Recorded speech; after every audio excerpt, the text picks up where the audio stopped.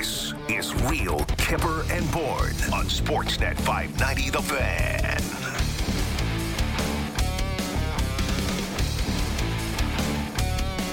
Hope everybody's enjoying their family day. This might get away from my family day, Kipper. I just did Great Wolf Lodge. I'm free radio. You took the kid. That's a must for any parent. Yeah. Any parents out there Yeah. living in Southern Ontario, it's just a must. Yeah. You know you're going to go there. You know you're going to get screwed with the cost of everything, Yeah. but you do it anyways. Unbelievably efficient at draining your pockets. I couldn't believe they're like, yeah, touch your wrist to this. We get $50 for it. Don't ask what it's for. I can't believe you could afford to get gas in your car to get here today. I know. I'm dry. I'm eating the scraps. I just ate a plain Timbit left in a box back there. So while everybody still enjoys their day off, we're coming to work. You can't have a trade like that on the weekend and not talk about it as early as Monday. Can you? Can you not, Sammy? I mean, people would have come on Tuesday, too, I think. No, he had to come in today. Must. Big day. Must. People were calling for us to come back on the air on the weekend. You know what I think? Here's my theory. Dubas, so sick of our show and questioning what they're doing. They said, make the trade at 5:05 on Friday. Just screw Kipper, Bourne, Sam, and crew. For those of you living under a rock the last little while, Ryan O'Reilly, Noel Achari in a 3-team trade with the Toronto Maple Leafs, St. Louis, Minnesota, key contributors in all of this. And we got a couple of sample sizes, albeit small ones, on the weekend against Montreal and Chicago. But before we get into that, just on a scale of 1 to 10, how surprised were you that this happened now, and not towards the latter part of March 3rd? You know, we did an exercise, Yumi and Sammy, talking about all the different players you could plug in and how it makes your team look. I forget if it was Thursday or Friday, but one of the ones that came up was O'Reilly. We did talk about him, and I remember saying how greatly it altered the look of the forward group. Like, it changed everything in a significant way, in a way that adding a single winger or a single D-man didn't quite have the same impact, and it did that for me. So I'm not shocked, because I'm sure they went through the exercise of what adding this player and that player and how it all changes things. This makes them look significantly different to me, so I'm not shocked by that. I'm shocked they managed to get double retention and get it done, and obviously it cost quite a bit, and get Achari. Yeah. I'm shocked for other reasons. I'm not shocked they got O'Reilly. I am surprised that it happened this early. Are you? I thought that they would have pushed a little bit further down the next week. Mm-hmm. Just to see and keep options open. The commitment for me to go out and get 2 forwards over a defense, to me, with a week still to go, to take those assets, and essentially we are talking about a collective group of a first, a second, a third, and a fourth, into 2 forwards over a D. I get making this decision maybe towards March 1st, March 2nd. I'm surprised that they did it this early for 2 forwards, when I think there's still a major concern on the blue line. You know what that says to me, though, is that they had conversations about what they wanted to prioritize. Like, you know, if they felt like what we have to get for our assets, because you only have so much money to spend, just like they only had so much so many assets to spend, they must have said, here's our list of priorities for what we want to do with our team. And they must have thought that a forward had priority over a D-man. Sammy, where are you on that? Because I would have prioritized the blue line over the forwards, albeit the holes that we've talked at great length over. I'd probably just do both, Kipper. Quite honestly, like, I don't necessarily, I mean, the trade deadline hasn't passed here now. I know they don't have the assets they don't have a lot of assets, period, after this trade. I don't know what they're willing to do to shore up the blue line now. Well, you're still holding the ace. No, they're not. I think that's out of the question now. Don't you? No. I do. I do. Yeah. Yeah, I've got Matthew Nyes out of play right now. And that's not on any knowledge or inside information. Yeah. This is me watching Kyle Dubas well before the March trade deadline say, I can go get Ryan O'Reilly right now and it won't cost me Matthew Nyes. I'm doing it. Mm-hmm. Yeah. I mean, it depends. You can't do everything with one, with the assets. We talked about what they had to spend. And at first was probably their biggest thing outside of Nyes, right, to spend. Wanted to keep Nyes if possible. We talked about where we prioritize it. I wrote the day of the trade that the Leafs are going to do something on their decor, and they still are. They're still going to get a defenseman. That doesn't... The other thing that stands out for me is there's not a defenseman out there that I think is worthy of giving up Matthew Nyes. See, that's a good point. That's a really good point. And I like Jacob Chychrun. I'm not sure I give Matthew Nyes up for him. Even Ekholm, if they could do something like that. Ekholm has 3 more years after this year, and he's 32. Ekholm's a little weathered and worn down. And no, I'm not giving up Matthew Nyes for a 31-year-old. Yeah. Even can you get Gavrikov now without having, you're not going to give up Nyes for expiring Gavrikov. That's not happening. Right now, everybody says Gavrikov's going to the Boston Bruins. No. That I've talked to. Okay. They really believe that Boston's got the inside edge on that. Rich get richer there. So I think what we saw over the weekend in terms of how much better the Leafs forward depth looks like, adding 2 really capable NHL bodies, adding Ryan O'Reilly and then adding Achari, who's a good 4th liner. I think that is a huge change to the way the team looks, obviously. But I am still kind of with Kipper here in terms of the deep core still, to me, is a piece short. And the big elephant in the room is that, Sergei Samsonov and Joseph Woll are goalies right now. There's still other issues with this team that need to be addressed. You guys are tough to make happy, though. No. I mean, you can't make 4 trades at once. You got issues to address. You take care of one, and yes, it is expensive. But, the idea that had this trade happen for a D, and you go, boy, that left winger on the second line is still no good. I mean, this is a massive change to me in what you're able to do. Let's talk about the left wing, because I like Ryan O'Reilly a lot. I loved him when St. Louis picked him up from Buffalo. Right. And when I was asked my predictions that year from Sportsnet, who wins the Stanley Cup, I picked St. Louis based on Ryan O'Reilly. Yeah. Because I just think this guy's a winner and exactly what they needed at the time to lead. Saying that, I like him a lot here. I don't like that he's having an off year. Mm-hmm. And I don't like the fact that, he doesn't carry the same kind of clout right now. Now, can he find his game back? Can he be rejuvenated? A lot of underachievers in St. Louis, including Ryan O'Reilly this year, and probably he'd be the first one to admit that. But where is that fit? And, you sit here and you just said moments ago that we'd sit there going, oh, what about the left side?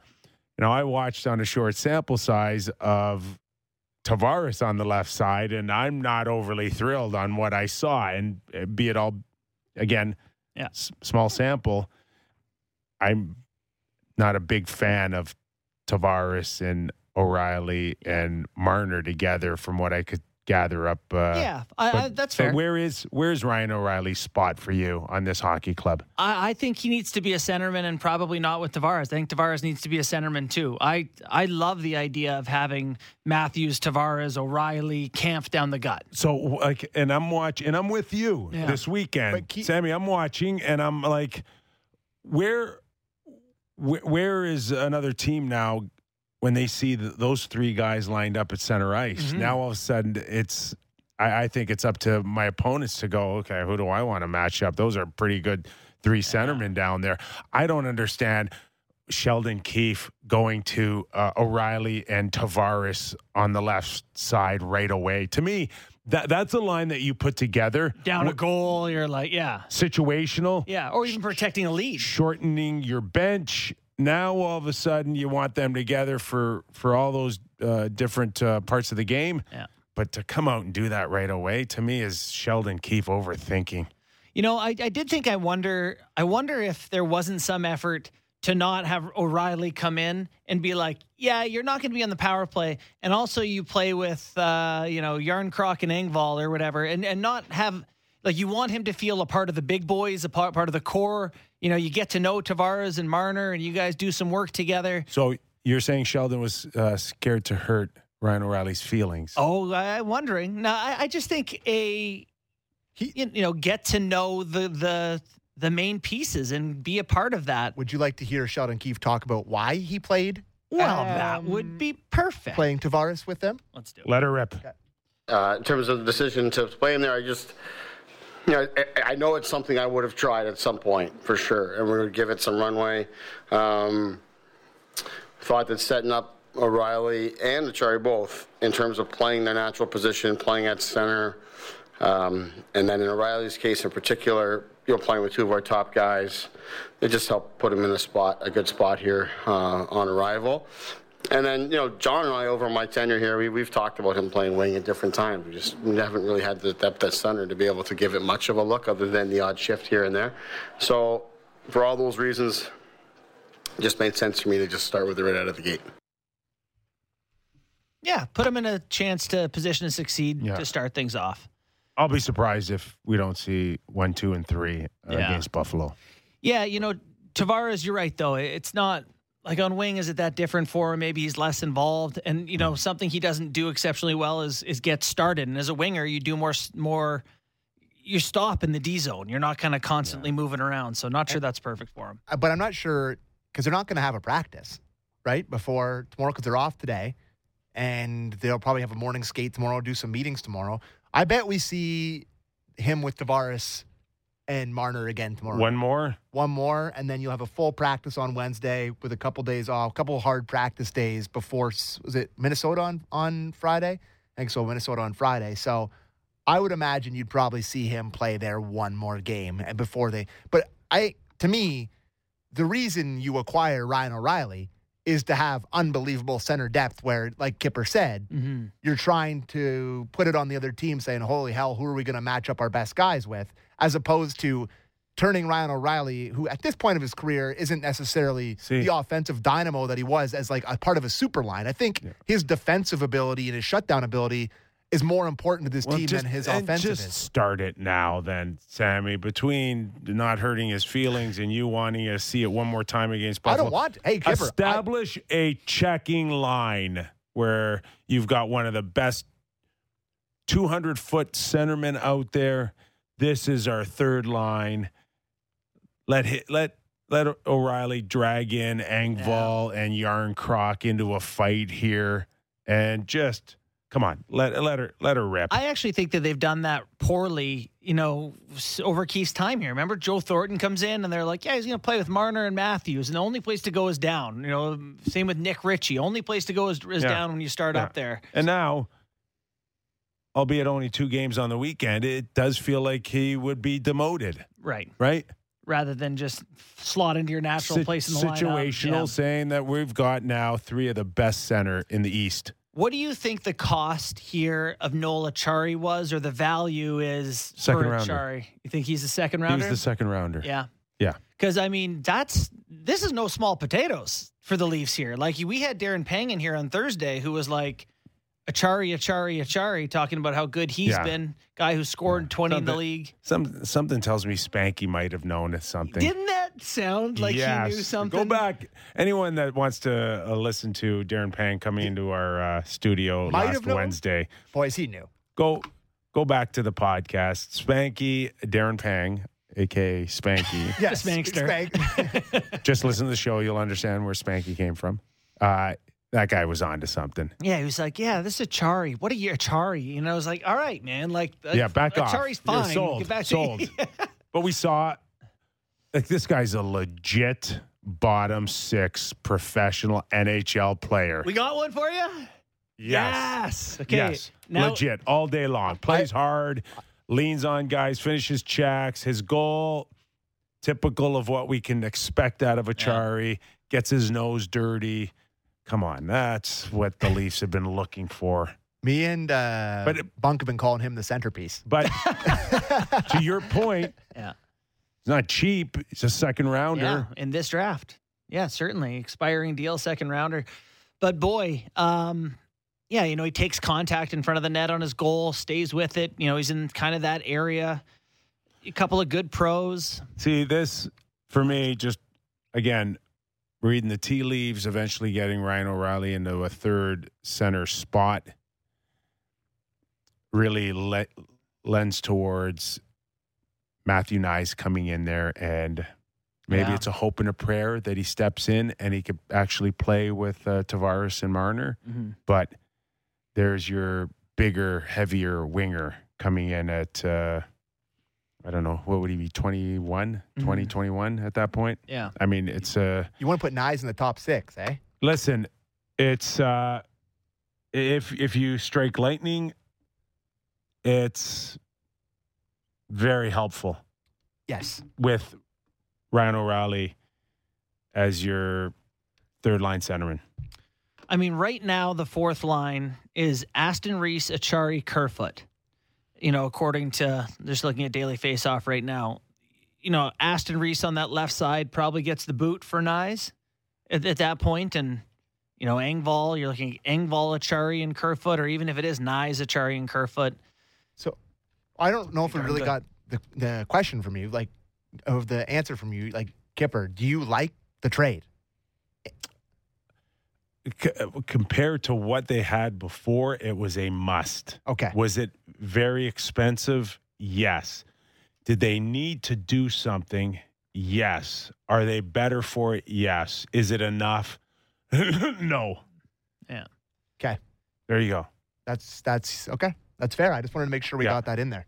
Do you guys want to if it's not enough with them, they were way off before, and hopefully this leaves them the runway and the time. You're right about the assets. Like, what do you have left to spend here, to shore up a D spot? The D certainly look worse than last year. The forward group looks considerably better to me, but the forward group is definitely better this year after this trade. But I think what you said about the D core is still probably worse than last year.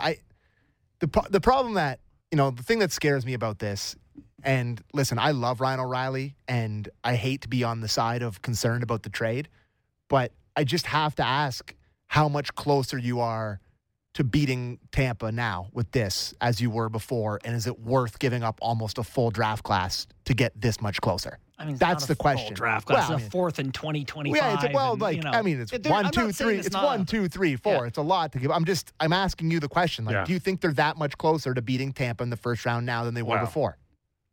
Worst case scenario, this is Nick Foligno 2. Oh yeah, that's worst case scenario for sure.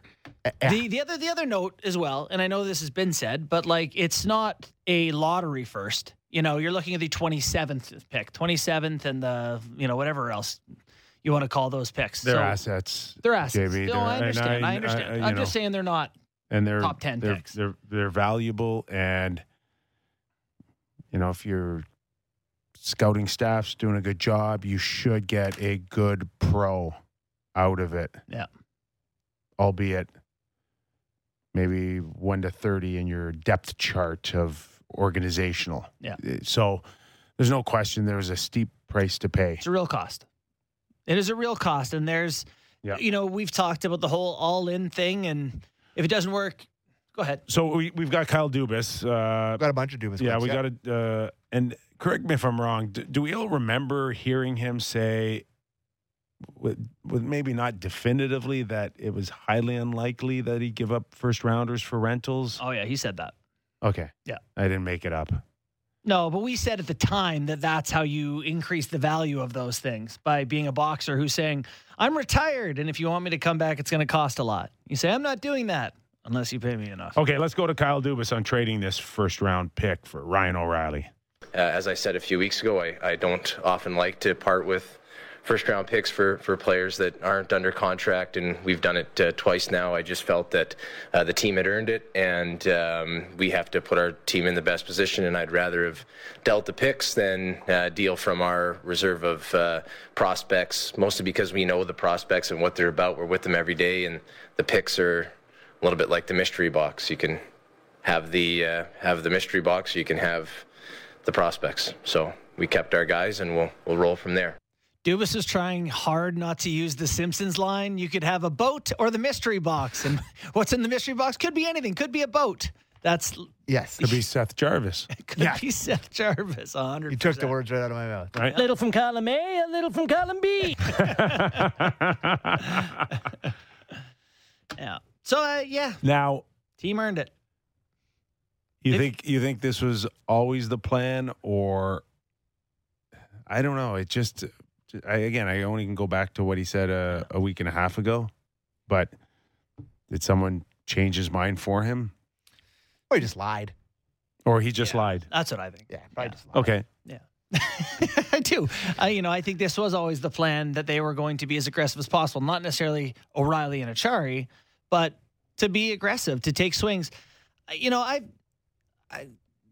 just don't want them to be the Minnesota Wild or the Nashville Predators and finish 15th the next 20 years. So if they're going to take a swing at the cup this year and then suck for a few years and then draft high again, and I'd rather be the up and down franchise personally.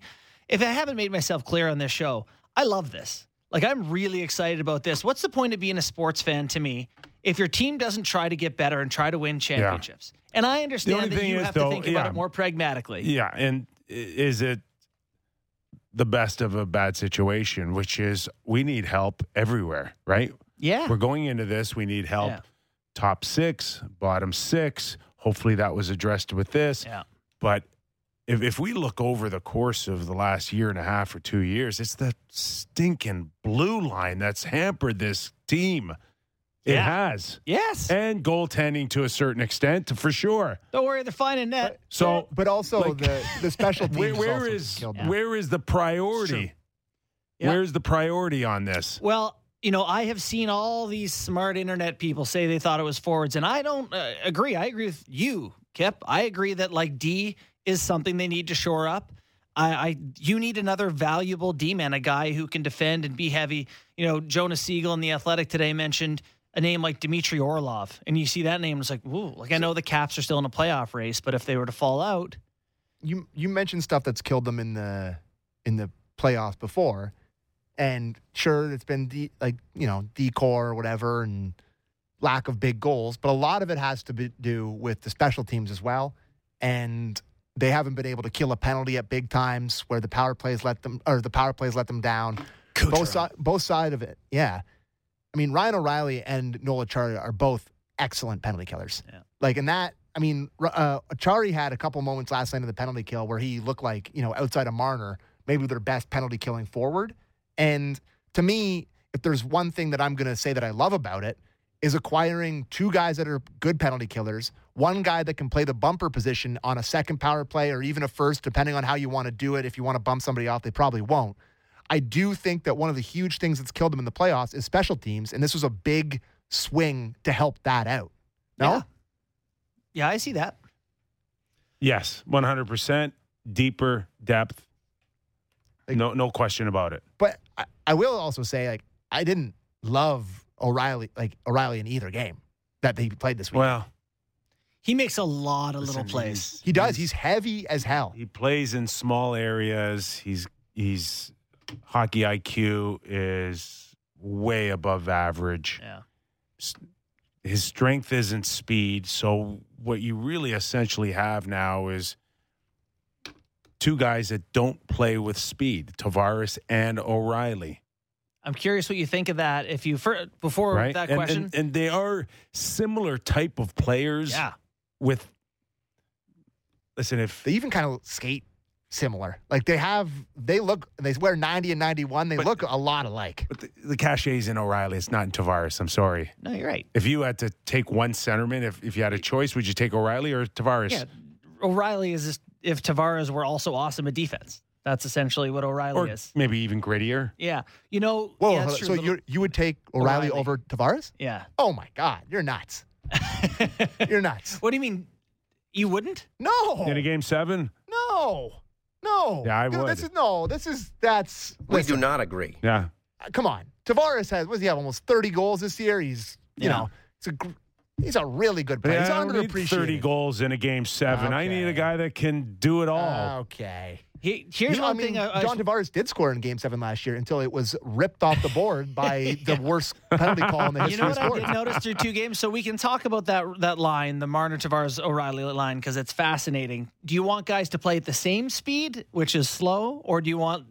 But what I did notice is how many times were they on the forecheck and the other team's breaking the puck out and someone knocked the puck out of the air. They knocked it out of the air and they poked it in. They turned it around. The teams just could not break out against that line. Marner's so good with his stick and if they're positioning. I don't know if you like that line as a group or not. Again, speed. Yeah. But boy, are they frustrating to try to get the puck past with their good sticks.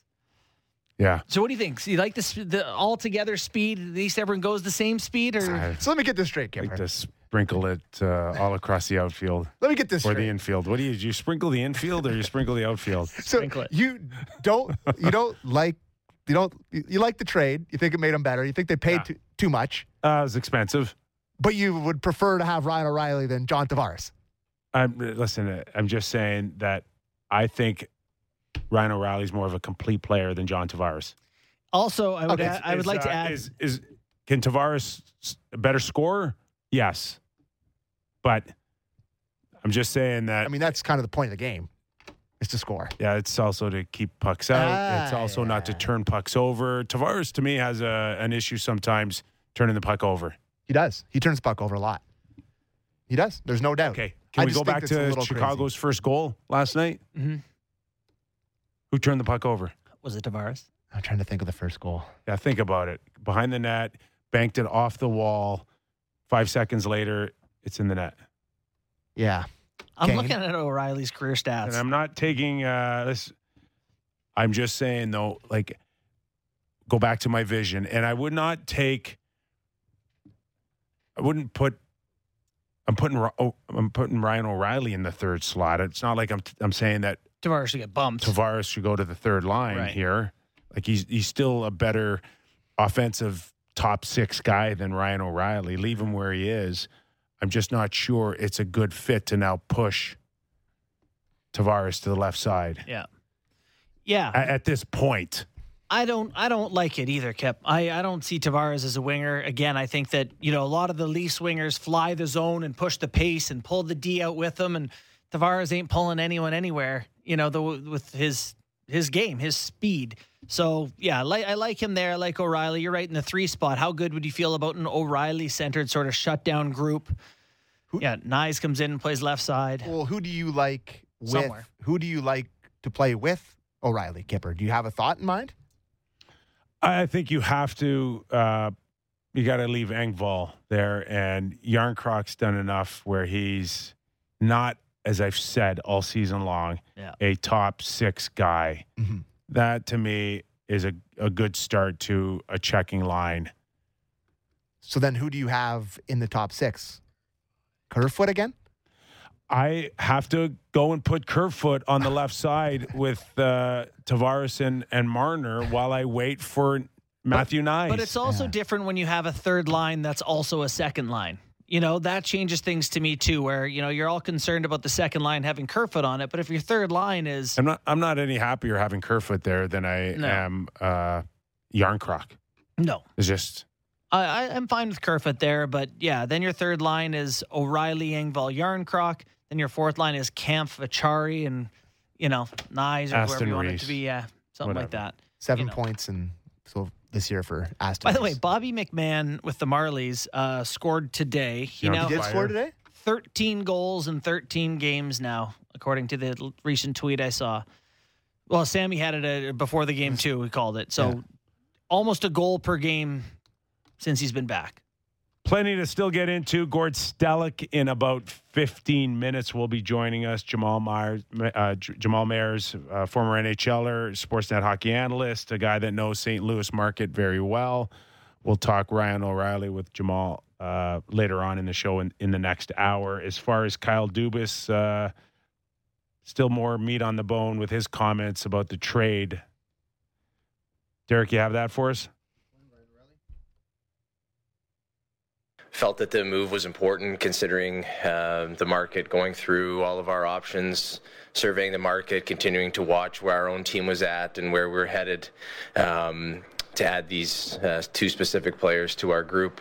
Obviously, Ryan O'Reilly's pedigree speaks for itself, but his defensive prowess, his playoff performance, what he brings to our center position, and what he will bring to our team on and off the ice, we thought was vital for trying to accomplish what we're about to try to accomplish, especially with the level of competition that we're going to face. See, I just think that once they figured out they couldn't get a guy like Timo Meier to shore up that left side, this was the only option that they saw on the board, and they're like, let's go do it right now. Yeah. Doubly impactful, I think, having lots of runways, still 25 hockey games for them to get acclimated. And it is two guys. It's not just O'Reilly. And we talked about the bottom six needing a little someone too. So it's significant, but it's a big deal and it's exciting for the Leafs. And now it's a matter of, okay, you got how long, 13 days here to figure out what else. The goaltending, little concerning the other night. We've talked about the decor. But now they're not done. I don't know what else there is to spend, really, but I don't think there's much. Yeah. I really don't. And I think you, Sammy, did you mention earlier in the show or even off air, Orlov and the Washington Capitals? Barney said it on air, but we had been talking about it off Okay, air. so we all believe that Gavrikov is going to end up in Boston. Where the Washington Capitals, I think they've got a big week coming up. I think they've got Detroit. Yep. They've got Anaheim, and I think the Rangers are in there without 1, 2, 3 rechecking. You got it. But hey, where are they? Are they buyers? Are they sellers? Will we find out by the end of the week if they're sellers? If not, then there's two defensemen there. I think Jensen's another one. They also play the Sabres same week, 4 games this week, all in the division. Atlantic or Metro. Huge week. Yeah. Plenty of time before March 3rd to decide whether you're buyers or sellers. Right. So last time I had heard they'd like to sign Orlov in Washington.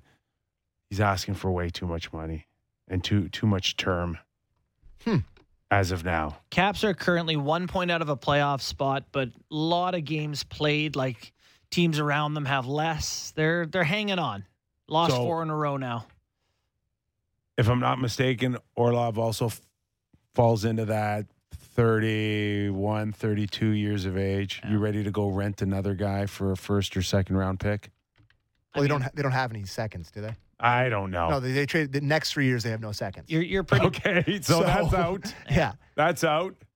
Yeah, that's done. Are you ready to go get another rental? Yeah, I love Orlov. They're pretty puck committed here. I've always been a huge fan of Orlov's game, and just in terms of sort of puck moving ability with the grittiness, like he really does feel like a Muzzin type guy. Yes, and I like him on the left side. Yeah. So to me, the move, if you're going to make it, would be right. Like it'd be a. I don't think they can afford him. It'd be a roster player of some kind, maybe one that plays on the left side and plays defense and wears number 38. Sandin. Like, I mean, that's if they're going to be able to make a trade for another guy, you got to think it's maybe somebody like that. No. Like, I don't think they're going to be trading their 2024 first-round pick or 2025 first-round pick. I don't think he wants to go that far. Here's what I can tell you the Leafs can do from now on. So first off, they have firsts in 24 and 25 if they wanted to get hyper-aggressive, but just that's not what I was going to tell you. In terms of cap space, they have like $4.5 million that they can spend at the deadline with Murray on LTIR. When he comes off LTIR, they cannot spend or add any more money without money going out. So if you add Orlov at 50% retained, that's 2.5 or 2.6, you have to move 2.6 to get him in. So anything they do now not only has to come with a cost of the assets, but money has to go out as well. That doesn't sound realistic, does it?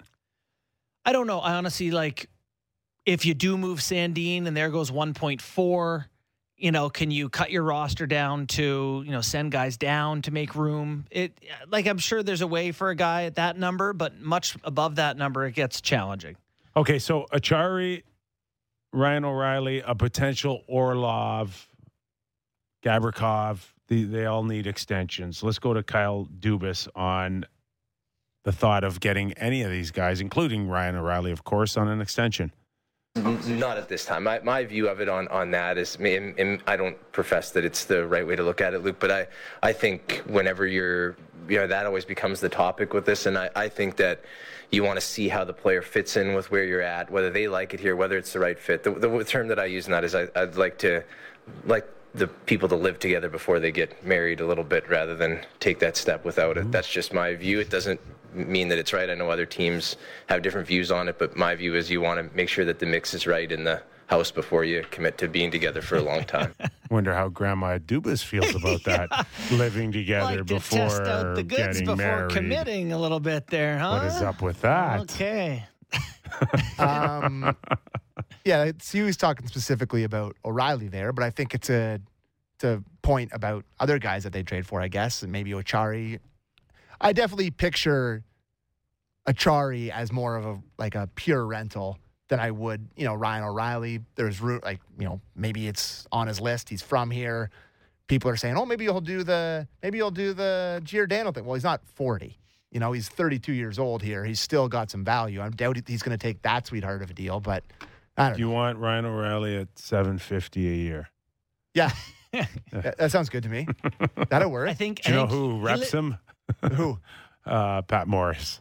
Okay. I think he lives in the beaches. Isn't that his property taxes per year? They don't do the discounts. No? No, he won't be taking the hometown don't discount? do discounts. No? No. Oh, well, then he'll take $1 million then, instead of the $750K. Yeah. But he still wants frontline money, I think. You think? Wonder what Achari's going to be worth. You think Ryan O'Reilly's still looking for frontline money? Would you, if Ryan O'Reilly gave you an option to sign him for, say, 5.5 times 4, would you take it? 5.5? I have to watch more games. Yeah. I can't answer that question right now. Maybe not. Is there a thought that maybe his off year, maybe because he's lost a little bit of a step, would that be concerning for you? I've seen a few analytical things in terms of his down year, and there's been a lot written about bad goaltending while he's on the ice, lack of finishing by his line mates. There's a lot of stuff that says that had a little bit of an unlucky year in terms of his production, but he's still, minus 24 is still not pretty, and he still doesn't have nearly his production. So I think he'd be stupid to look at it and be like, it's purely because he's playing with bad players and can't get a save. There's obviously something there. He's not what he was in 2019, but I think you have to kind of convince yourself that some of those analytics are correct, right? Yeah. Well, it's, we talked about Patrick Kane on this show, and if you want to go by numbers, it's like, okay, he's looks atrocious in every different way, right? One of the worst defensive seasons of all time, And then you watch him play against the Leafs, and it's like, right, great players can do great things. That, not a great narrative game for Leafs fans last night. Old Kane shooting it in the net a bunch? Yeah, listen. Okay, you know what? Well, I want to get into that game in Chicago and Kane and all of it. I just want to finish off this conversation because you asked an interesting question moments ago before we got into all that, and that was Achari, also a UFA, also a guy that stood out this weekend to know that there's more to him and more substance as a bottom six forward than pretty much anything we've seen up until now. Yeah. So what would that take for the Kyle Dubas to re-sign Achari? Because I'm thinking, is he not really cheap right now at 1.2 or 1.4? He is. And how old is he? 31. 30. So he's going to be looking for a Yarncroc type of deal, but I think he blows by Yarncroc at $2 million. You know what I don't know, and just looking over his career stats, like when he was in Florida in 2020 and he scored 20 goals, this year he's on a 1-year, $1.25 million contract. He didn't get a bigger deal after scoring 20. This year he's got 10. Is he going to get 4 times 2.5 or something? I don't know if he'll get 4 years because only the Leafs were on that for Yarncroc. Kooky enough to give Yarncroc 4 years. Yeah. But I think he could get 2.5 times 3. Yeah. Easy.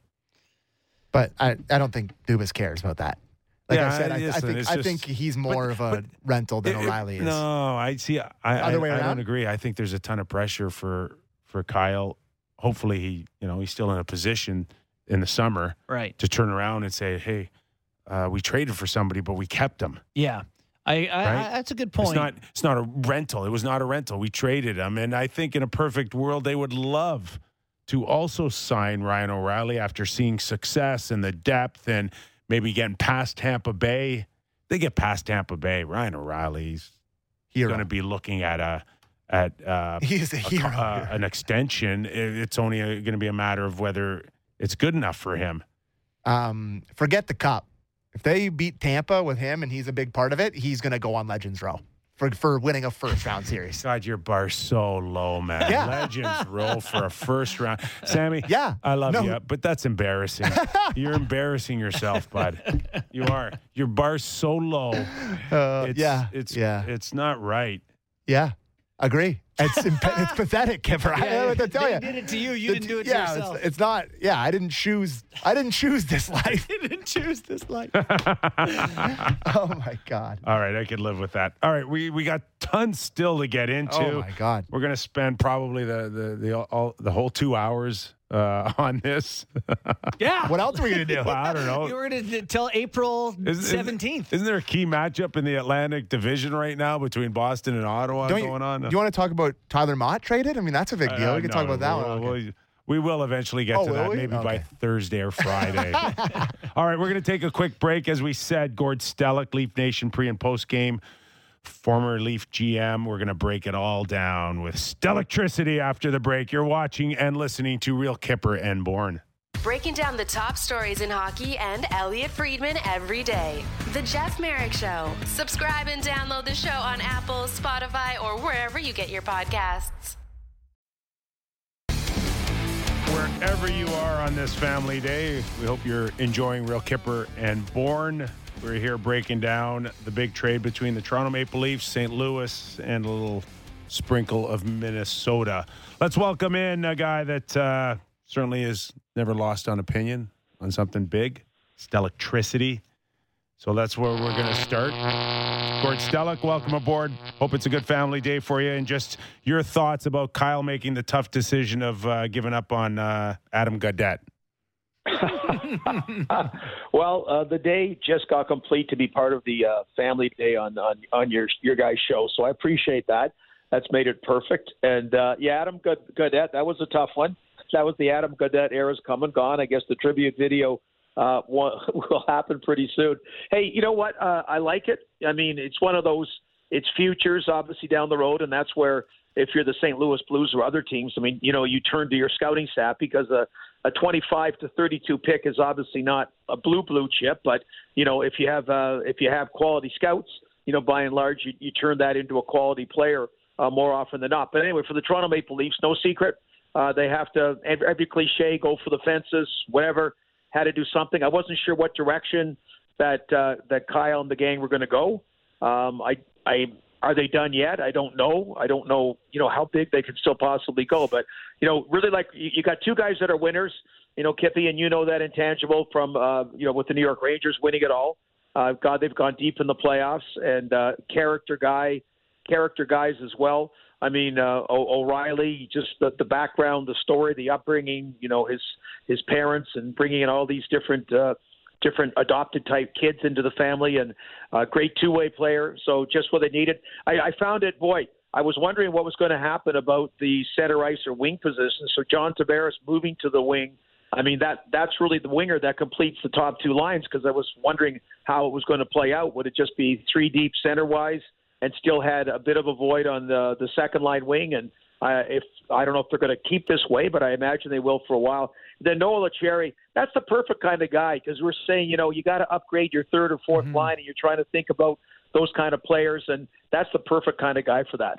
Yeah, no, certainly. So it is interesting that they went to the lines you mentioned. We talked a little bit about the fit for O'Reilly just being kind of thrust into a spot with Tavares and Marner, second power play. How do you feel about him playing with Tavares, two not the fastest guys, but two very smart, sort of elite talents.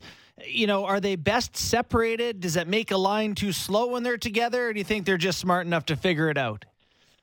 Oh, I think they're smart enough to figure it out, and also use the guy that's about as fast a guy as you got as the third member of that line. Even last night, Morgan Riley's play, dumping it, and Mitch Marner timing it so it's not icing and turning it into a goal. I think we're making an assumption that John Tavares will move to the wing seamlessly.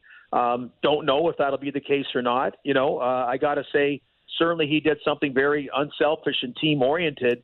The guy's played center his whole life, was the number 1 overall pick, and, making that particular kind of move. So I will say probably, Justin, a little bit of a work in progress, in fairness to see, because everyone always just assumes everything is going to be cohesive and go great.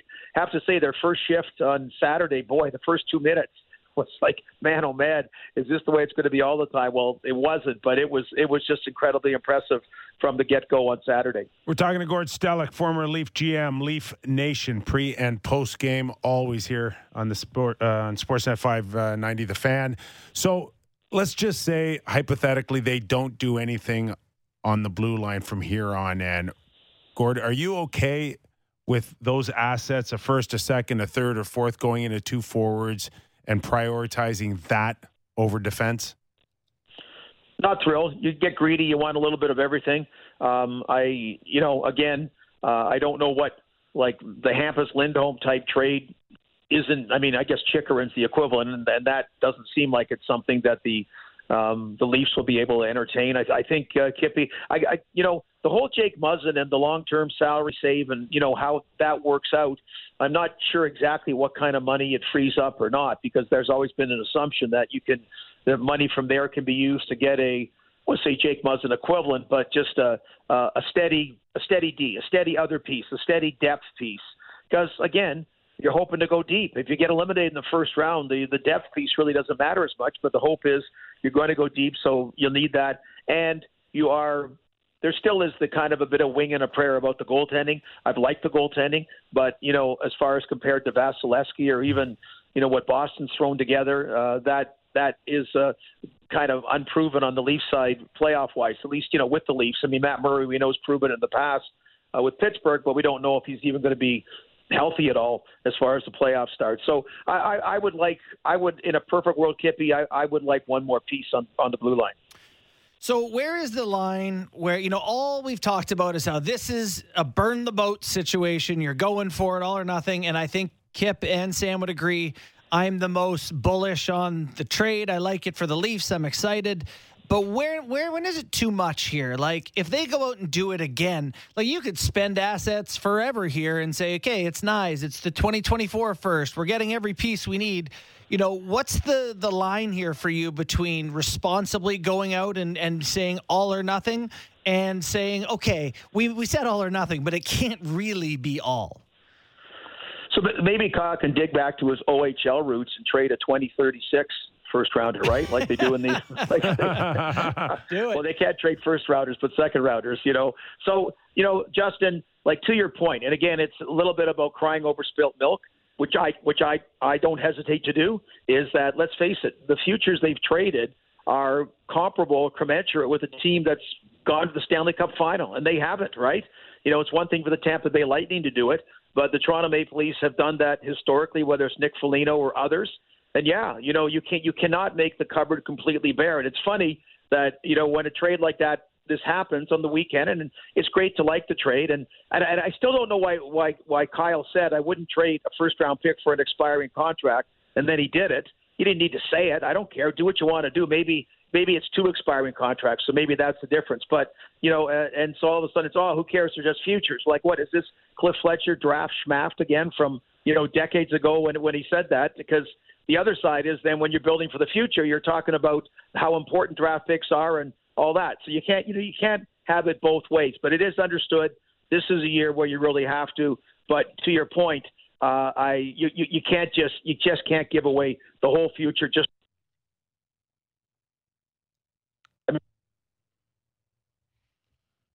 that's a little bit different. But as far as the other names to just try to get a little bit of a, I'll use a Nick Foligno a couple of years ago, that kind of thing. No, you don't do that. You got to.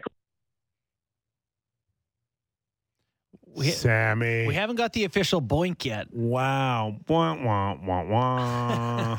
How's that? It's good. That's like, isn't that the Price is Right when you just lost all your cash? Yeah.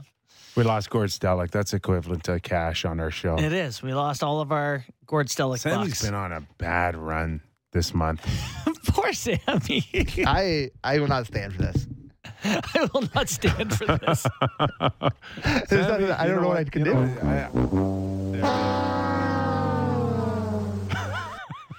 We're calling that the Gord Stellick right there. I think it's Sammy's game plan to drop more guests. More airtime for him? Yeah. Like, okay, finally they're going to say, okay, get him out of that side of the glass. Yeah. Just stick him on the desk. He can't produce, this guy. Can't produce. Right. Can't make phone calls. He's sending guests 5-minute prepaid airtime cards so they run out halfway through. You're on the space shuttle? Yeah, just call in. Sure. Yeah. All right. Looks like he's got him back on the horn there. All right. He's back. We got No cell towers Calling by from the his dog space pound, eh, Gord? What I pay the electricity bill. I don't pay the phone bill. I guess I gotta figure that one out. I don't know. So in my dissertation, I was basically saying, you cannot completely mortgage the future at all. You still have to, there still has to be some accountability and responsibility that way. There we go. As far as Matthew Knies, is it pretty much a given that you were able to make this trade without giving him up? Therefore, there was never an intention to move him, and he is very much slotted into the roster once he finishes his duties in Minnesota? So, it looks like it, and I'm excited about Matthew Knies, but is he Connor McDavid? Okay.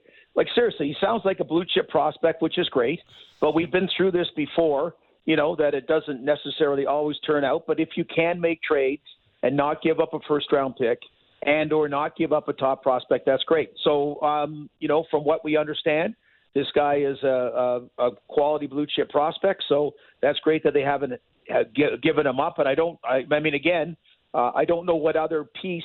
It would have to be something big to involve something like that. But also, I hope Matthew Knies is as advertised, because they've traded away so many picks. They've got to have guys coming in that they're developing from within. Yeah, no doubt about that. What's going to be interesting is like the spots they need guys to fill now are primarily at the bottom of the forward group. What are your thoughts on, old Pontus Holmberg had an unbelievable run here, and they're like, throw him to the side. Bobby McMahon's got 13 goals in his last 13 games in the minors. Zach Aston Reese hanging on. Like, what does Noel Acciari and Ryan O'Reilly do to the bottom of the Leafs order? Yeah, so, your point there, Justin, because the excitement about Matthews, Marner, and Nylander all coming at once. I mean, Nylander developed a bit with the Marlies, as you know, was also just in a short period of time, and names you weren't really expecting came out of the Marlies, like especially Zach Hyman, Connor Brown, Kasperi Kapanen, Andreas Johnsson. Like there all of a sudden was a supporting cast that was a real pleasant surprise, and all of them are gone mainly because of cap reasons. So ever since then, have been trying to get that kind of third and fourth line depth that they had a few years ago. So it still seems like it's a work in progress. And you're right, there just seems to be glimmers of different players that impress and then don't impress. And obviously the simple thing here is two players move to lesser lines, two players move to the press box, and two players move to the Toronto Marlies to make room for two forwards coming from St. Louis. And just simply O'Reilly makes your top six better, and Acciari makes your bottom six better. But I guess I'm going back a bit when I think of Berg, Zezel, Osborne. I know that's a long time ago, but just you'd like to have something set in stone a little bit more, like that kind of line that you're not continually trying them in game number 70. And it just seems, to your point, that they get on not quite a Jack Hughes heater, and then all of a sudden they're out of the mix. You're a general manager for the Toronto Maple Leafs. Last night, you make this significant trade, and I heard the post-game comments of a few of the comments about being tired or not being ready, yada, yada, yada. You have Matthews, Nylander, Marner, O'Reilly, Tavares, Morgan Riley in your lineup. And the two best players on the ice last night were Pat Kane and Max Domi. Would that not have pissed Kyle off just a tad? Yeah, it should. It should. What is it we in the media now talk about back-to-back? Oh, the Leafs back-to-back days. Well, why don't they forfeit the games then? What do we like? Can you give me a break about just that these built-in excuses and they're one. The better part is don't do it at home. Okay, that's the big thing. Okay, don't do what you did a week ago Saturday with Columbus at home. If you're going to suck, do it on the road. But the other part is, details. There's got to be a better commitment with these weaker teams, which they have a pretty ordinary record about. So I know what's going to happen from time to time. We all know that. You're not going to get 82 gems. But, you got that trade. You got that energy. You got that vibe. You had it on Saturday. You should have had it Sunday. We know Chicago's been a team, they got shut out by Montreal a couple of days ago. Good on Patty Kane showing everybody, if they're wondering about his health and his skill in that he's actually at a pretty good place, whatever his next destination may be. But I don't like these little things, because these are the kind of habits that creep in again when you're in the first round of the Stanley Cup playoffs and you win. You like that Montreal series. You can't close out games that you should be able to close out. We haven't really touched a whole ton on the games from the weekend, obviously with the big news here. But Ilya Samsonov plays, I'll just say poorly, on Saturday night. Murray's still not playing, still not a part of it here. Have things changed for you, towards the deadline? Do they need a goalie? Are you more worried than you were, a month ago? I was worried to start of the year. I'm not more worried than a month ago. It's still a bit of the show me. I will tell you one thing on Saturday, Justin, that I've liked what I've seen of Joe Woll.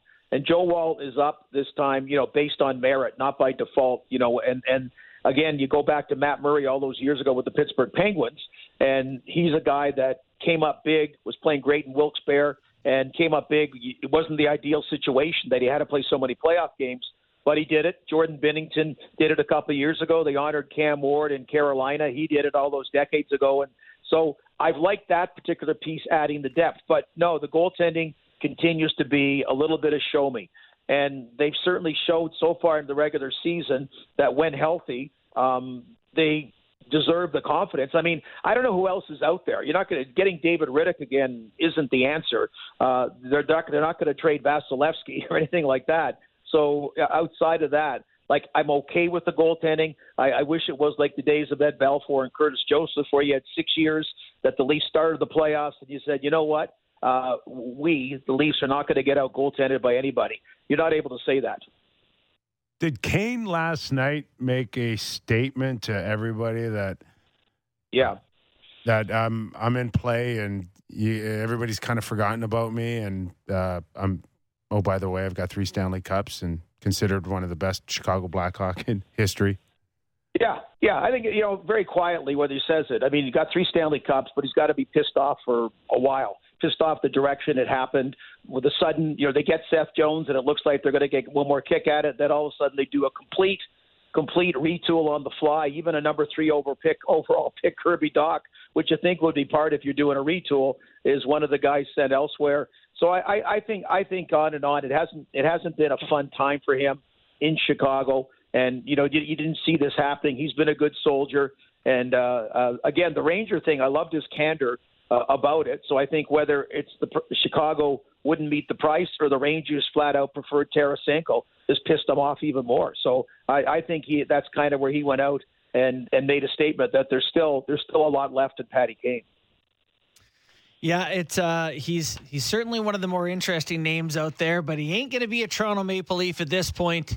So, trade grade overall here, Gord. Well, last one for me is just what do you think here? Is it a win or a loss for Leafs Nation?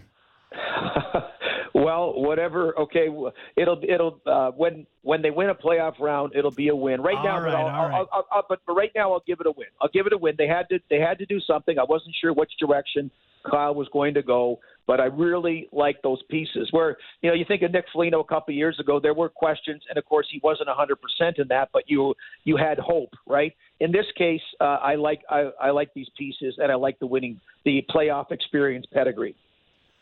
All right, Stellartricity, we're going to let you go. Thanks for doing this, pal. Enjoy the rest of your family day. I will. I'm just going to mail my phone bill in. You guys have a good one. Thanks, Gord. Gord Stellick.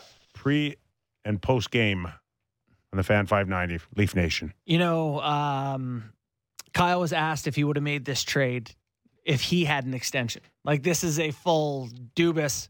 Would you do this? I think it was maybe Kevin McGran or what?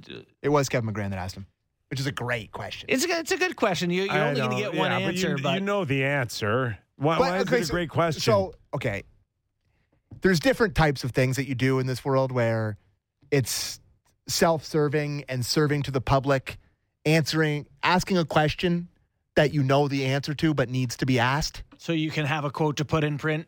Yep. Okay, let's hear his answer. Yeah. I operate the same way. I understand that that's a topic, but as I've discussed before, and I would operate the same way regardless of what my status was, and just in doing what's right for the organization and the team. Way to go. And so then that's thus the answer. ongoing distraction. Right. That's a good point. Right. We're talking about a thing we don't need to be talking about. Exciting trade. I got to tell you, this seems like a guy making a trade that knows his contract's done. Doesn't it? I said burn the boats. It feels like a burn the boats trade. Oh, no. This is go big or go home time. Yeah. You don't get two cracks at a Nick Foligno first and a fourth and a first, second, third, and a fourth and not have anything to show for it. 2 years.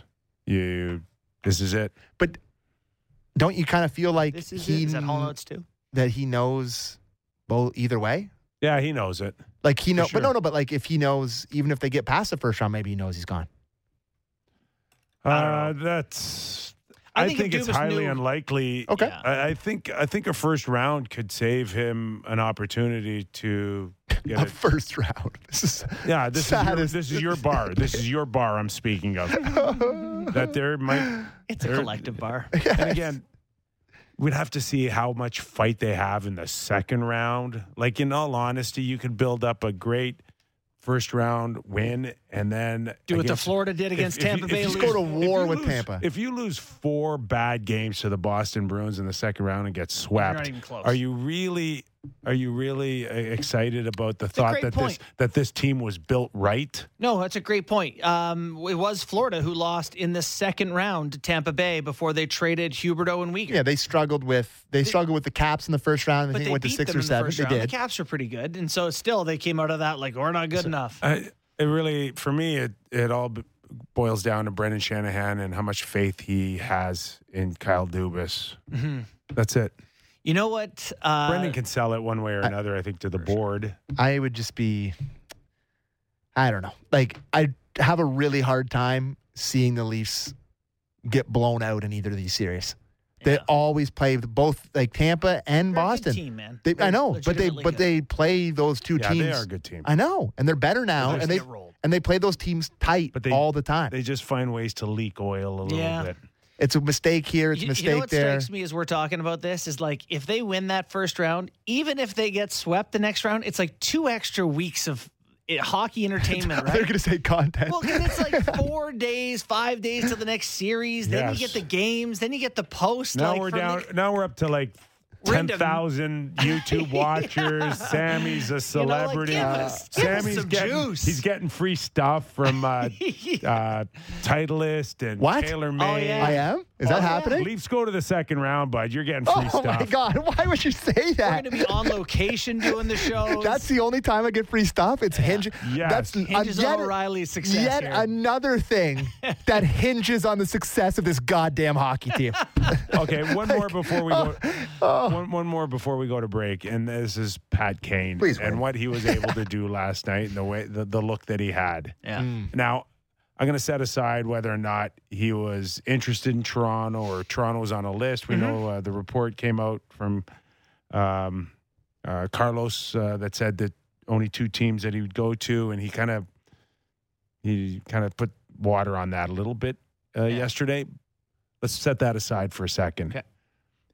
If you thought you were getting Pat Kane from last night, would you have thought of him as a better addition to the Leafs top 6 than Ryan O'Reilly? So I don't. Sexier, no doubt. I don't want to be this guy where it's like, I'm. What if? Well, no.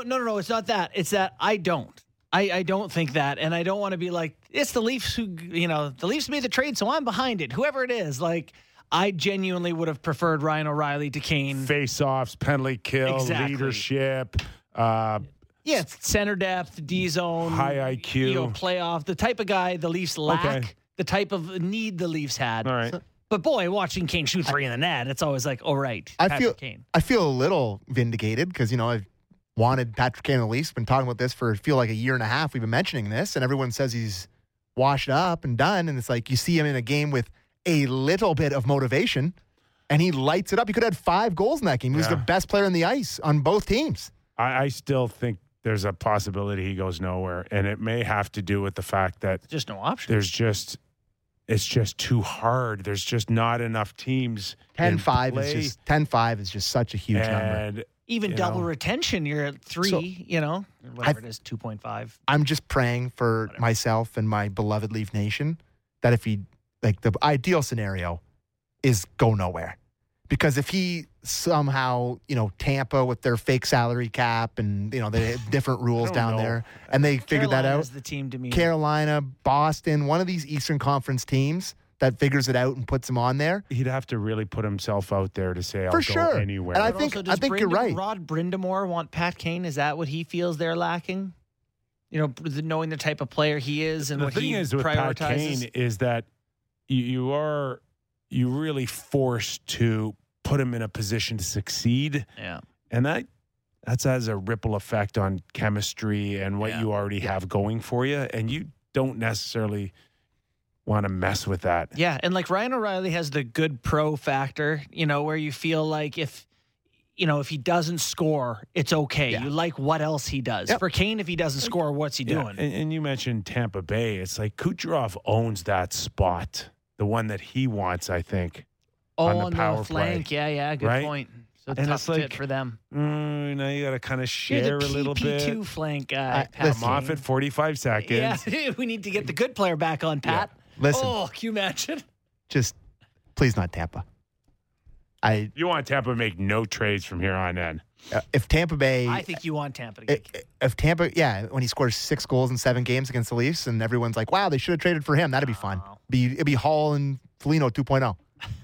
Okay, we're going to take a quick break. Jamal Mayers is going to join us, former NHL forward, Sportsnet hockey analyst, and someone that knows the Blues really well. We'll talk about Ryan O'Reilly's legacy in St. Louis and what his future lies in Toronto, short or long term. Jamal, after the break. You're watching and listening, and hey, give us a thumbs up on YouTube. Real Kipper and Bourne, back after these words. Get smarter when you listen to Hockey Talk, the Hockey PDO cast with Dmitry Filipovich. Subscribe and download the show on Apple, Spotify, or wherever you get your podcasts.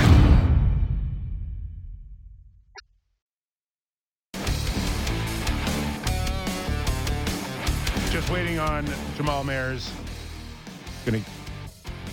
See how fast Sammy is? See, I insult him a little bit, and now he's on his That's what they call it, tightening behavior. Jamal, how are you, pal? I'm doing well. How are you? We're good. You know how it is here in Leaf Nation, and map out the parade, man. What do you think? Give us your thoughts on it when you first heard about it. Well, I like it for obviously 2 reasons. I think that, first of all, Ryan O'Reilly hasn't had a great year, but he has a winning pedigree and obviously was a captain for a reason. I think that he'll take whatever role is given to him and certainly wants to extend his career and set himself up well for unrestricted free agency at the end of the year and an opportunity to win with a team that's poised to do so. And then you think about Noel Acciari and what he's able to do. It comes from a winning pedigree and a right-hand shot, plays center. It makes them tougher to play against. It makes them deeper. I'm a little perplexed. I don't want to digress, but I'm a little perplexed why they're choosing to move Tavares, who's arguably one of the best centermen in his generation, to the wing.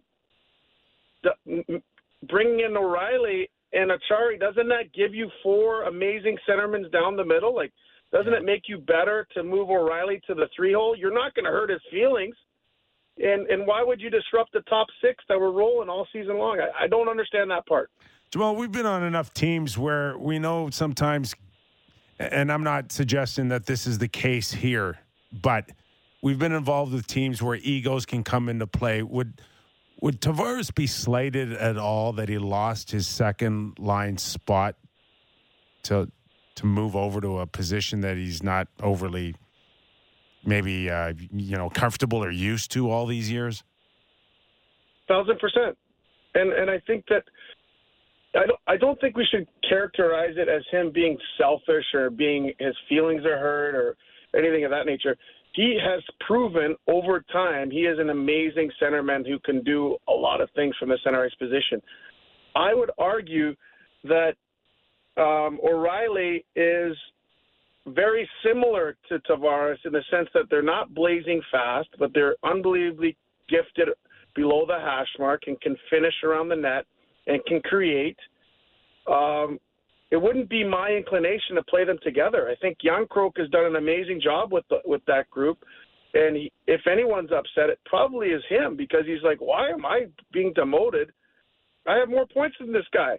And at the end of the day, I get it. You want to make sure he feels wanted and feels welcome. But knowing O'Reilly, I think he'd be fine being this third-line center on a winning team in a winning environment. So I would be surprised if they don't go to that a little bit sooner than we think. So, Jammer, tell us about Ryan O'Reilly's season to date. You mentioned it's a little bit of a down year. He's a 50, 60-point guy the last couple seasons. This year, on pace for 20 goals and 30-some points. What's happened? Have there been injuries? Has something gone on? Tell us about his season that has brought him to this point. Yeah, they've had a really difficult time finding someone that complements his skill set. I think that he had great chemistry with David Perron, who moved on to the Red Wings. Both of them like to play the wall game below the hash marks and give and go and around the net, and that's what their forte was, and certainly had a lot of success in staying connected and doing those things. I think it's been tough for Chief to find a line mate that complements O'Reilly's skill set. He doesn't skate the best, so he's not going to create too much off the rush. He likes to play the down low game, and he has to have someone that wants to play off of him and play that little soft pick game and get to the net and little dinky little passes, give and goes that he does so well. I think they've tried so many different forwards there, and in my opinion, tried to force feed it where I think that the team has transitioned toward Kyrou and Thomas a little bit. And maybe it was perhaps time for him to take lesser of a role, and he wasn't producing, and I think they stuck with it because they have so much respect for him as a person. But like all of us, we get a little bit older and things change, and it's time to take a different role, and I think that that's where he is in his career, but he's still an effective player. But I don't see him in a top 6 role, and I apologize if he's upset for me saying that, but I think that he's a power play guy. On a winning team, he's an amazing third-line center that gives a team a chance to win. Jammer, how bothered would he be with a minus 24 and he goes into Chicago? I think he ends up -2 as well. For a guy that's got, again, this pedigree of being this great 200-foot guy, where's the explanation on that type of number? It's not good. I think that when you're not creating 5-on-5, I think that last year the Blues kind of you're getting a better picture of where they are, and I think Army understands that and is doing the things to get them retooled as quickly as possible. But let's be honest, they had 9 guys have 20 or more goals. That's not happening again. I don't know if there's another team that's done that this year, but a lot of players overachieved, and so it kind of hit, and then their power play and penalty kill were in the top 5 of the league in both categories. So it hit a lot of their errors and deficiencies 5-on-5 defending. I think that a lot of it can't just be on him. They didn't get great goaltending. Their D is not as good as it has been in years past, certainly not what it was in 2019 when they won. And so as a forward, some of that's going to lean on you, and you're going to have to pay the price because you're going to get scored on 5-on-5, and you're not creating enough 5-on-5. So I think a combination of a number of things. I wouldn't say his game has fallen off that much. I think there's still a lot there. And I am excited for him to see what he can do with, a few more, a more talented roster, and he's going to get better matchups if he does end up being in that 3-hole. Yeah, that's definitely a good thing for him. And as you mentioned, heading towards UFA, that's part of what he would be looking for. And so I wanted to get more on him. You would know him a little bit being around St. Louis. What do you think he would want after this season? I don't necessarily mean dollars, but I'd be happy to hear that too. But like what are the priorities for a guy like Ryan O'Reilly at this point in his career? I think it's to extend his career, and I think he still believes, and I still think he does have a lot to offer. I think that he's a guy who is a great example for younger players as far as his preparation, the way that he shows up to the rink, and just his habits. I think that'll be just experienced by osmosis for younger people to be around and see another guy who's just we've all been around guys like that, right? That are just take their craft so seriously and preparation and thing. I think that we all, as players, kind of, oh, wow, I'm going to take a little bit of what he does. I like the way he does that, and kind of, make it a part of your own game. And I think that there'll be a lot of young guys that are going to watch him and try to emulate some of the things that he does. He's a professional, and I think that he's won a cup. He's won the Conn Smythe. There's a lot of hockey left in him. I think that as you do get older, as you get past 30, I was lucky enough to play to 38, you've got to stay quick. So you have to give up some strength, in my opinion, to stay fast. And I started to train more like a track athlete, so that even when I retired, my hands were never there, but at least I could still skate. The wheels, baby. You got to have the wheels. We're joined with Jamal Mayers, Sportsnet hockey analyst, former National Hockey League forward. Jammer, in terms of priorities, they went with 2 forwards, giving up the depth on draft picks. Would that have been your first choice in a perfect world?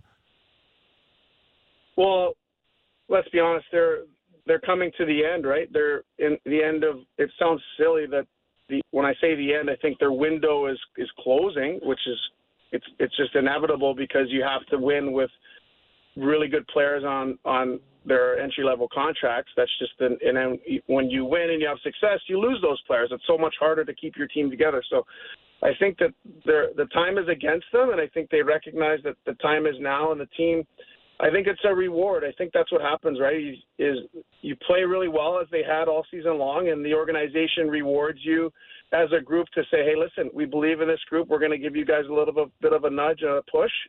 I think they've had some younger D step up and really outperform and push other guys, and perhaps their need to go out and get a depth D is lessened. I'd still like them to do something, to be honest. Just it's nice to have a couple extra guys that have experience and can help in the room, assuming you go on a long run. So, but I like their team. I think the time is now for this group. So it's an exciting time to be a Leaf fan.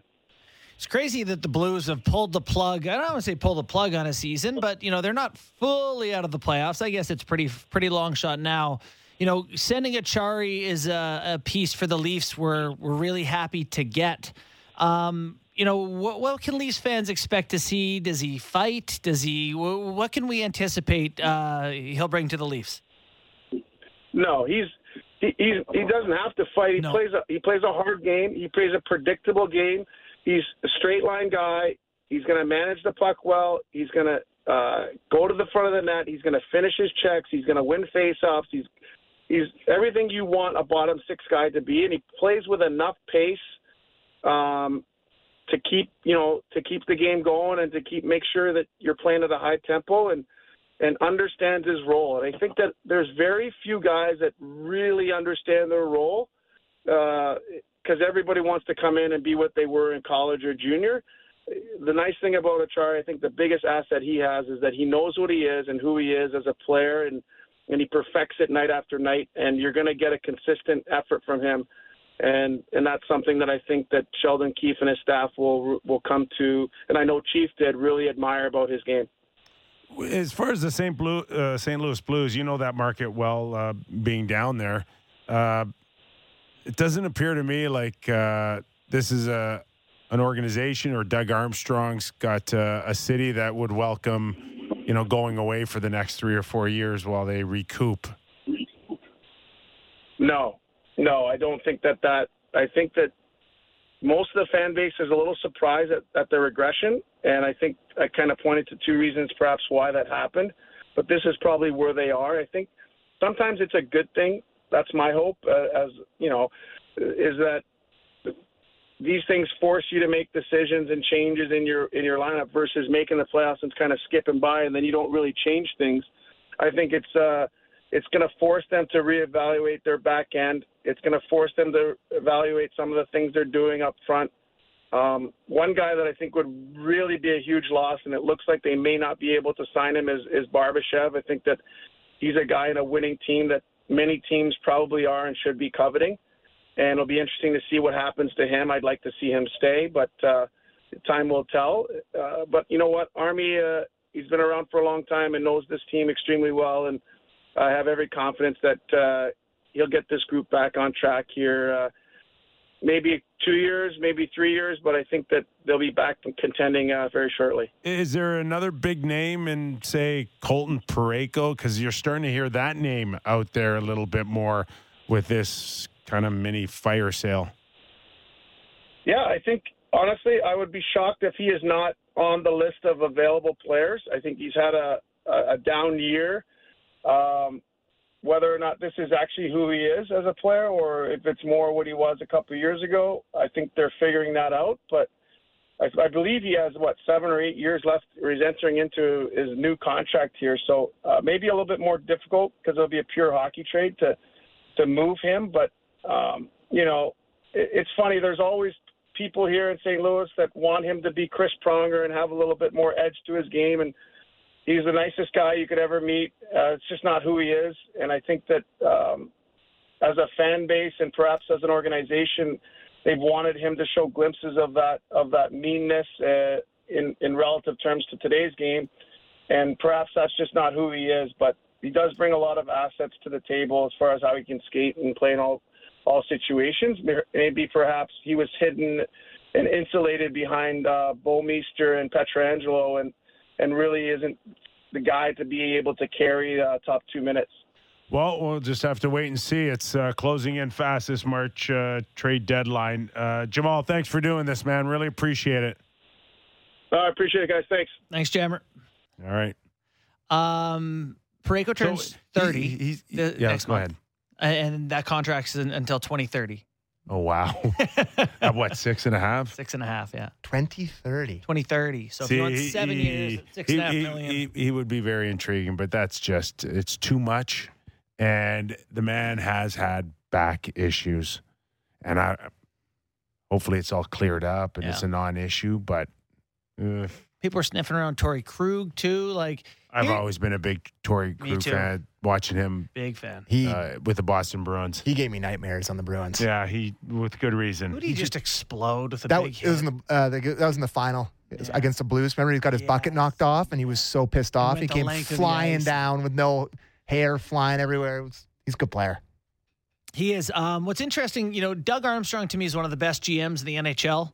I've always been impressed with his work. His willingness to trade, say, Stastny while the team's in the hunt, Shattenkirk while the team's in the hunt, to recognize what his team is at this year and pull the plug. You easily could have said, we want to cup with these guys. Ryan O'Reilly is our captain. We need to add. We need to do what the Islanders are doing, which is going all in on a team that's probably just not good enough.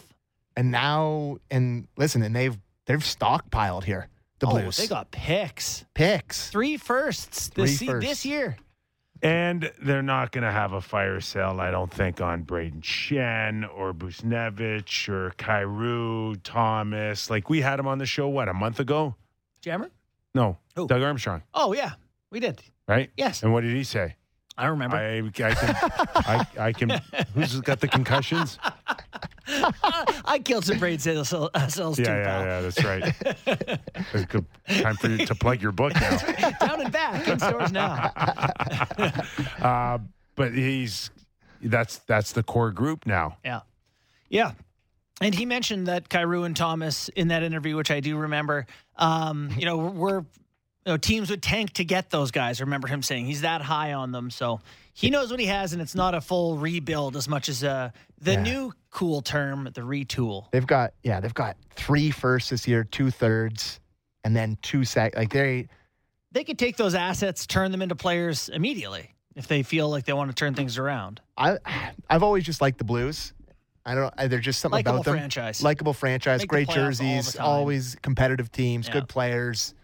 And, I agree with you on Doug Armstrong. Well, he was picked to run Team Canada. So they obviously think he's pretty good. That's pretty good. Yeah. All right, let's I think we touched a little bit on Pat Kane here, but overall, Sammy, I know that loss last night really pissed you off. Yeah, listen. Yeah, too much. Relax. I've taken a beating on this weekend on Twitter and amongst my friends and everything. Everyone called me a hard pivot, Mr. Negative, and it's like, God, I don't want to be like this, but I thought they paid too much for Ryan O'Reilly. Still love Ryan. 2 things can be true, as my good friend JD Bunkus likes to say. 2 things can be true. I like Ryan O'Reilly. Thought they paid too much.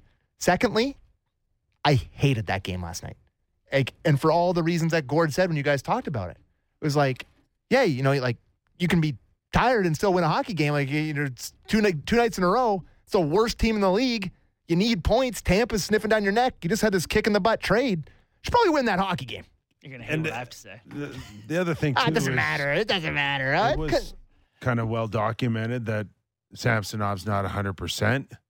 Yeah, he documented it. Did he go on record saying that? Well, I didn't cut the clip because he swears, and I don't want to put that through. And it doesn't have our show. I know, but I don't want to make you knew? I don't want to make Derek play the clip and have it swear, and then we got to talk about it. So I think it doesn't. Seems like an executive decision. I did make that. You're the executive. I am. After all, it's hard to remember sometimes. I am the producer of this show, so I made the executive decision. And a bad one by that. It just doesn't sound as good when it's like, I spent all day on the beep. Doesn't sound as good. So he went to the poop machine a lot. Derek's a professional. He would have made it sound fantastic. All right. Anyways, he was pooping all day. So why did he play?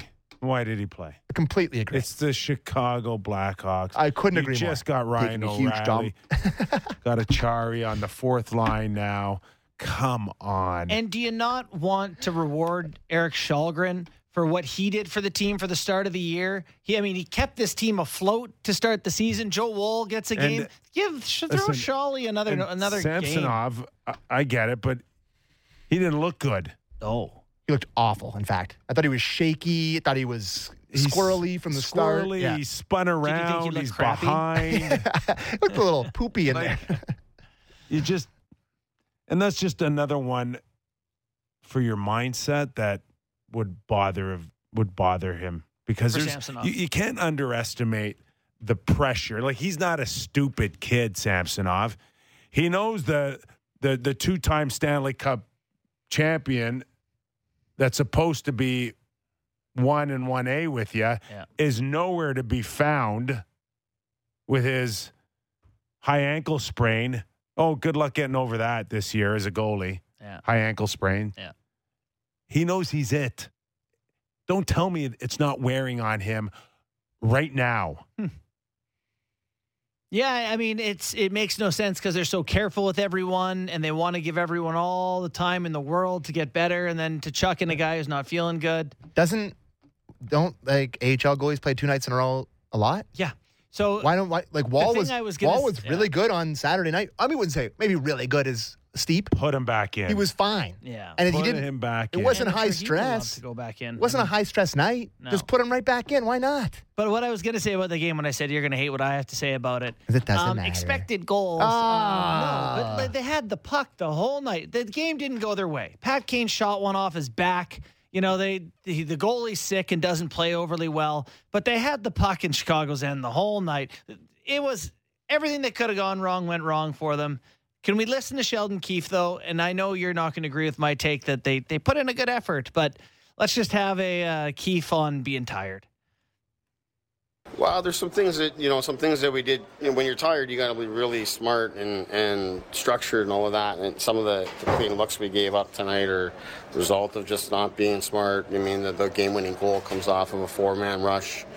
That ends up being an 5-man rush the other way. It's something that we talked about this morning because a very similar play happened yesterday.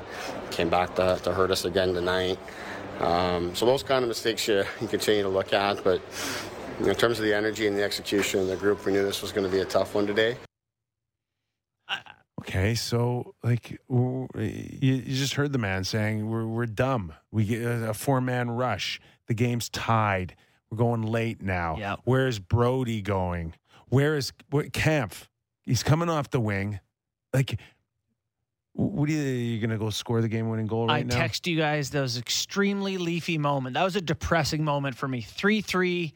You're the better team. You stick with it like the early season, and it'll come. And they force it. They get obsessed with offense. Like, we're close. We hit a post. And then you forget about the other way. It was so bad. So bad. That was the dumbest. That fourth goal. I don't care about your stats then. I don't care if you're just if the game when it matters most and you're dumb. What do I care about 99% of the stats that are telling me that you're great in these moments, but not great in this moment? In theory, you do it enough. It should work out in their favor. Those glasses are really suiting you today.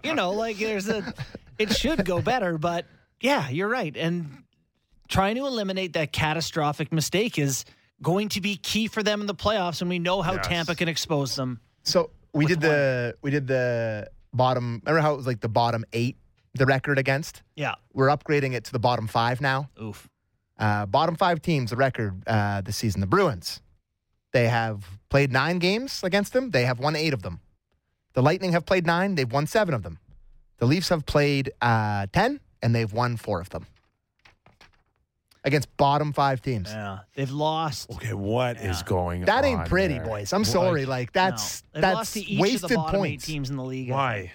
Because they're just not mentally strong enough to just be pros and play when you're supposed to play well. I don't know. I bet this is the stuff that keeps Sheldon Keefe up at night. Absolutely, and a few psychiatrists. Yeah, I imagine part of the reason you get Ryan O'Reilly in is just another guy who's a pro, who does it the right way. Yada, yada, yada. But then they treated him immediately to the house tour of the haunted house. It's so true. They're like, it was like, while you're here, we're going to show you exactly what we are. We're going to rout a team one night, and then we're going to show you what else we can be. The basement, it's still dirt floor. We're working on it. Jeez. You want to feel comfortable? Just take a -2 tonight. Yeah, you'll fit right in. Listen, he was no good against the Blackhawks. He was good in the first game. Yeah, There's still lots of stuff in that ozone that I like. Where I actually, as much as I am with you that Tavares and Martin are probably not the right line, they make so many little cheeky plays and little one touches to one another. It's fun to watch. And I will say, this is something that Kipper's really going to care about, but I have been pro. Looks great in the Leafs jersey. I've been pro Bieber. He does look great in the Leafs jersey. He's got great hockey style. I've been pro Bieber jersey. I hate that jersey. Burn it. It's time. It's time. Burn it. Never it's again. Watching an open Roller practice. league. And my eyes are getting worse, so I got to go get my eyes checked again to get thicker Last contacts. time you went, didn't they let you not drive home because they were so bad? No, I've been there twice since then. There's nothing that says less to me the Toronto Maple Leafs than that jersey last night in Chicago. I liked it when it first came out, something new, but you can't really tell. I'm so sorry for Bonesy and Ralphie and CC and Simmer that have to call the games. Because how the hell do you read those numbers from the press box? It's impossible. The reverse retros that are literally the nicest jersey they've ever worn have just been sent to dust. So the guy not to discuss jerseys. I know you're not. And I'm telling you, I hate them. They're awful. Well, it's time. That's it's the time. End of it. It's got to be. Okay. I think it's time. Is that the last time they're going to use them? I will say right now that I'll put in a couple calls and say they'll never wear them again. Nice work, Sam. And Ryan O'Reilly, great hockey style. Good bucket. My son just lost his front tooth, and I showed him O'Reilly, and he's like, all right, cool. Any surprise on Jonathan Toews taking himself out of the equation here? Yeah, long COVID, man. It's no joke. He's not feeling right. It's a scary wake-up call for anybody who's dealing with that. There's lots of people dealing with it. And I playing do in the wonder NHL is probably hard. if that increases his odds of staying in Chicago. To me, it's like now he's not going to have that weird taint of having gone to a random other team or something. You know, they've looked after him through this. Will he now? When's the last time I don't think played? they want them back. You don't, eh? No. You know what? I don't blame them. As hard as that is to say, it's like we're starting fresh. It's a new room, a new core. I don't blame them, but if Taves wants to play there for $3 million, are they going to say no? How about Pat Kane then? If Yeah. Pat Kane wants to come back and he says, I've made a lot of money here. I've won my 3 Stanley Cups. I want to retire Chicago Blackhawk. Yeah. How does Kyle Davidson, who is Kyle Davidson to tell Pat Kane no? Oof. It's funny because, like, what's the number? That ain't a fun situation. Because what's the number? If it's $5 million or something, I could see you being like, no, you know what? We don't want to do that. But if it's You're not expected to win the Stanley Cup. right, Cap's not an issue. right. So like 5, 6, But 7, you it just won't rather matter. spend it on guys going the other way that you can work on and develop. So what and- are you saying? Pat Kane can't help your team and bring these kids along? Is that what you're saying? At what dollar amount? You know, that's It won't be an issue though. right. They're not a cap team. They're Right. They're not full. Yeah. So he says 5 or 6. How does that make 7. you feel when players of that ilk would be willing, and they haven't said they are, but like, Yeah. you know, I certainly felt Ryan Getzlaf not wanting to leave Anaheim when just kind of playing out the career. It's anti-competitive to me, which is kind of the point of being in the NHL, isn't it? Don't you want to win? Team's not trying to win. Yeah, listen, we could say that for a lot of guys that have chosen not to go other places to try to win. And there's real pride, though. That's I been get it, around a being a long time. one jersey guy. Like, I understand that if you're a Hall of Fame level player, you've won cups. It's They're not all even a Ray criticism. Bork, who again Didn't get it. didn't get it Yeah. 17, 19 times. I Right. don't know. Finally goes to Colorado and gets one. But Pat Kane's got 3. Maybe I don't have it high on our priority. I'll say this. I wouldn't blame them, and it might be a decision I personally would make as a guy who would be in his 30s. Maybe you got kids, family, whatever. But when you look at the greats and their competitiveness, whether it's Michael Jordan and LeBron or it's, you know, Sidney Crosby or whatever, you just can't see the true greats of the sport saying, I don't care if I win this year. That's hard to see and unlikely. Mm-hmm. I agree. Okay. All right. Oilers, 4 in a row. What is up Can't with that? Can't 'cause I close bet out on a good lead. They've lost 2 3-0 leads in the last week. Is that right? They're pulling Vancouver. Yeah. I watched that game yesterday. They are ungood defensively. Wow, that's a broken record. I know. So I wonder if Ken Holland sees the Leafs do something. He's feeling a little bit of the pressure too. You better. It's a gettable division. I You would can hope win so. the You have Pacific. maybe the greatest player to ever lace them up on your team. Who, by the way, is embarrassing the league. Yes. He is 20 points up on second in scoring right now. He's got over 40 goals, over 100 points. It's February. He's on fire. Hey, listen, they're like 3 or 4 other teams looking for defense. Yeah. And Also, how many are out there? they're Jack Campbell's like trying to he's a screen door trying to keep water out. Watching. just move on. I mean, I was saying to Sam before the show, like the one that goes in, the screenshot, he's kind of screened, but he could not make himself smaller in the net. It's just like his confidence. He's just a different goaltender. Pathetic the way I've been playing. Oh, God. How about our good buddy Walshy? Alan Walsh kind of woke up Calgary a little bit. Big win.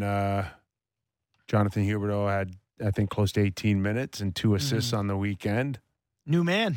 Watch that game, too. He was really good. Really? Yeah. He was just like, I mean, he was moving around well, noticeable, dangling, passing, doing his thing, looking like Huberdeau from last year. He looked really good. I was blown away by how good he looked. I know we got into this a little bit Friday.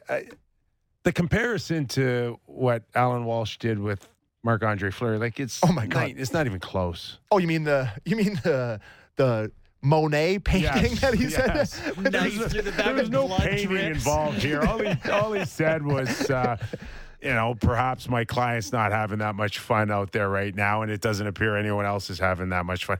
I didn't find it that big of a deal. Yeah.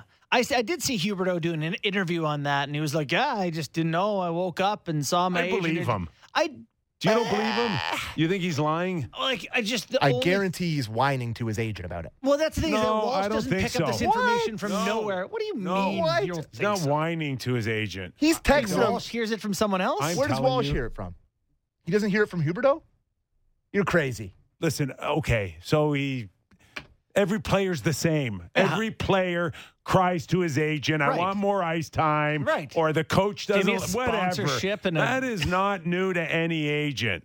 Okay. So he's pushing his client. He doesn't like to see his client Wonder who else playing he has in Calgary. 11 minutes of even strength time. He doesn't like that. Yeah. But Who would? it wasn't that big of a deal to me. Yeah. Okay. Well, Right? And as far as Huberdeau is concerned and Marc-Andre Fleury, they love Alan Walsh. They just love him. They trust him. They love him. They wouldn't have that big of an issue. no. You want your agent to go to bat for you. That's why you have an agent. He's the best one out there when that comes Yeah. to taking some bullets and taking some hits. Yeah, he'll tweet out paintings. But this is a real thing where, you talk about Hockey Canada or in the Olympics, and Gretzky goes out there and puts himself in front. Or, there's a number. Brian Burke talked about intentionally putting himself on blast in the media when his team needs to deflect attention. There is something to be said, Sedin, something to be said for guys who will say, pin it on me, but things got to change over here. We're going to work on that over here. Well, I'll take the heat. Maybe he's kind of turned the energy a little bit, maybe. We'll see how that follows up with tonight, so. Colorado or Calgary. Calgary is playing right now. They started at 4 p.m. And they Eastern. are losing the first period to the Philadelphia Flyers. Cool. Maybe the energy still needs work. Anything we've really learned on the weekend on buyers and sellers here, guys? We have a few minutes left, but I'd say Washington. Florida Panthers with a big win against Anaheim this afternoon. That pushes them ahead of the New York Islanders. Yeah, Florida's in the first wild card spot. We talked about Washington on the way out, maybe. Mm-hmm. Buffalo, big game, Sammy, tomorrow night against your trusted Toronto Maple Leafs. Sabres GM Kevin Adams joining us tomorrow, by the way. Really? Yeah. Amazing. Detroit. What a producer. Buyers or sellers? Sell, baby. They're in it. They're not in it. 3 points back. They're not in it. They're not in it with 3 points? No, listen to all the teams you got to go over. I agree with both of you. They're not going to make it, but they're in it. Little from column A, a little from column B. Ottawa with a bad loss against the Boston Bruins, but that's asking bad for loss. Everyone loses the Bruins. No, but standing wise. Oh yeah, sure. They needed one. Yeah. Come on. Ottawa wins today against Boston. That one has everybody excited. Yeah, they're. And Colorado is who we thought they were. Colorado is absolutely who we thought they were. They have one of the easiest schedules in the league the rest of the way, getting healthier. Suddenly, plus 20. Where do you have the Nashville Predators? Buyers or sellers now? Sell. Over, eh? Sell. Absolutely. They're 7 points out of a playoff spot. It's been over for them. Okay. If Calgary loses to Florida Philadelphia this afternoon, that Calgary is like the Islanders. You can't sell now. They really are the Western Conference Islanders. I do wonder if they will do something drastic though, like the we heard the Weegar contract being available. Like, will they try to get significantly better? Give Dan Vladar the crease. How about the Flames are probably going to have Vladar as their guy and Markstrom on the bench, and in all honesty, Stuart Skinner's probably the guy for the Oilers with Campbell on the bench. Did not see that happen in Alberta this year, but here we are. All right, who's the next name to drop? Timo? Is it Timo time yet? Or Chychrun? Oh, I would say Timo because I think he's way more likely to get traded than Chychrun. No, is Chychrun still? Is he still sitting in the press box? Is he back in playing hockey yet? I don't know. Great question. I know Gavrikov's next to go. That's my name. Oh yeah. He's still sitting out. All right. God, that was a I'm exhausted. Talked about a lot today, boys. I'm exhausted. It's emotional. And we'll get ready tomorrow. Fired up. Toronto and the Buffalo Sabres. Our thanks to Gord Stellick, Jamal Mayers as well. All right, enjoy your night tonight. We're back at it again tomorrow. Real Kipper and Bourne, thanks for joining us. Thanks for listening and following. Give us a ratings and a review. We'd love to hear from you. Have a great night, everybody.